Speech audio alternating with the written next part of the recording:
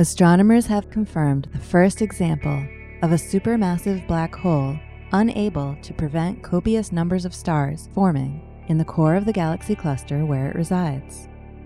This result provides new details about the life cycles of some of the most extreme objects in the universe.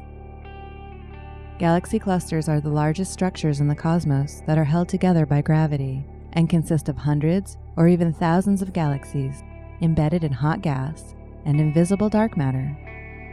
The largest supermassive black holes astronomers have ever found are in the centers of galaxy clusters. For decades, astronomers thought galaxy clusters should contain rich nurseries of stars in their centers, resulting from cooling of their huge reservoirs of hot gas.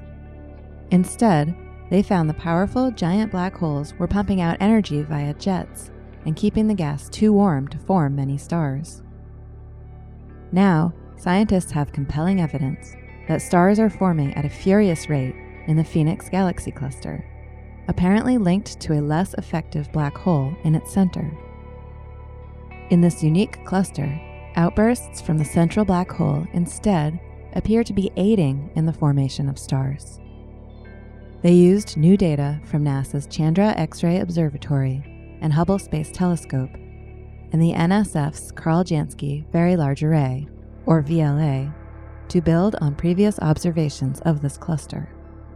Data from Chandra show that the coolest gas it can detect is located near the center of the cluster. In the absence of significant sources of heat, astronomers expect cooling to occur at the highest rates in a cluster's center, where the densest gas is located. Outbursts powered by the black hole then force the gas to cool even more quickly. These outbursts drove a pair of jets seen in radio waves from the VLA, which pushed outward and inflated cavities in the hot gas, detected with Chandra. Filaments of cool gas, observed by Hubble, are located around the borders of the cavities. So the authors concluded that the black hole's outburst carried the gas away from the black hole.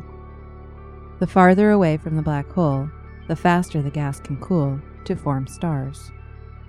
This latest result on the Phoenix cluster demonstrates that the supermassive black holes at the center of galaxy clusters can have dramatic and different impacts on their surroundings.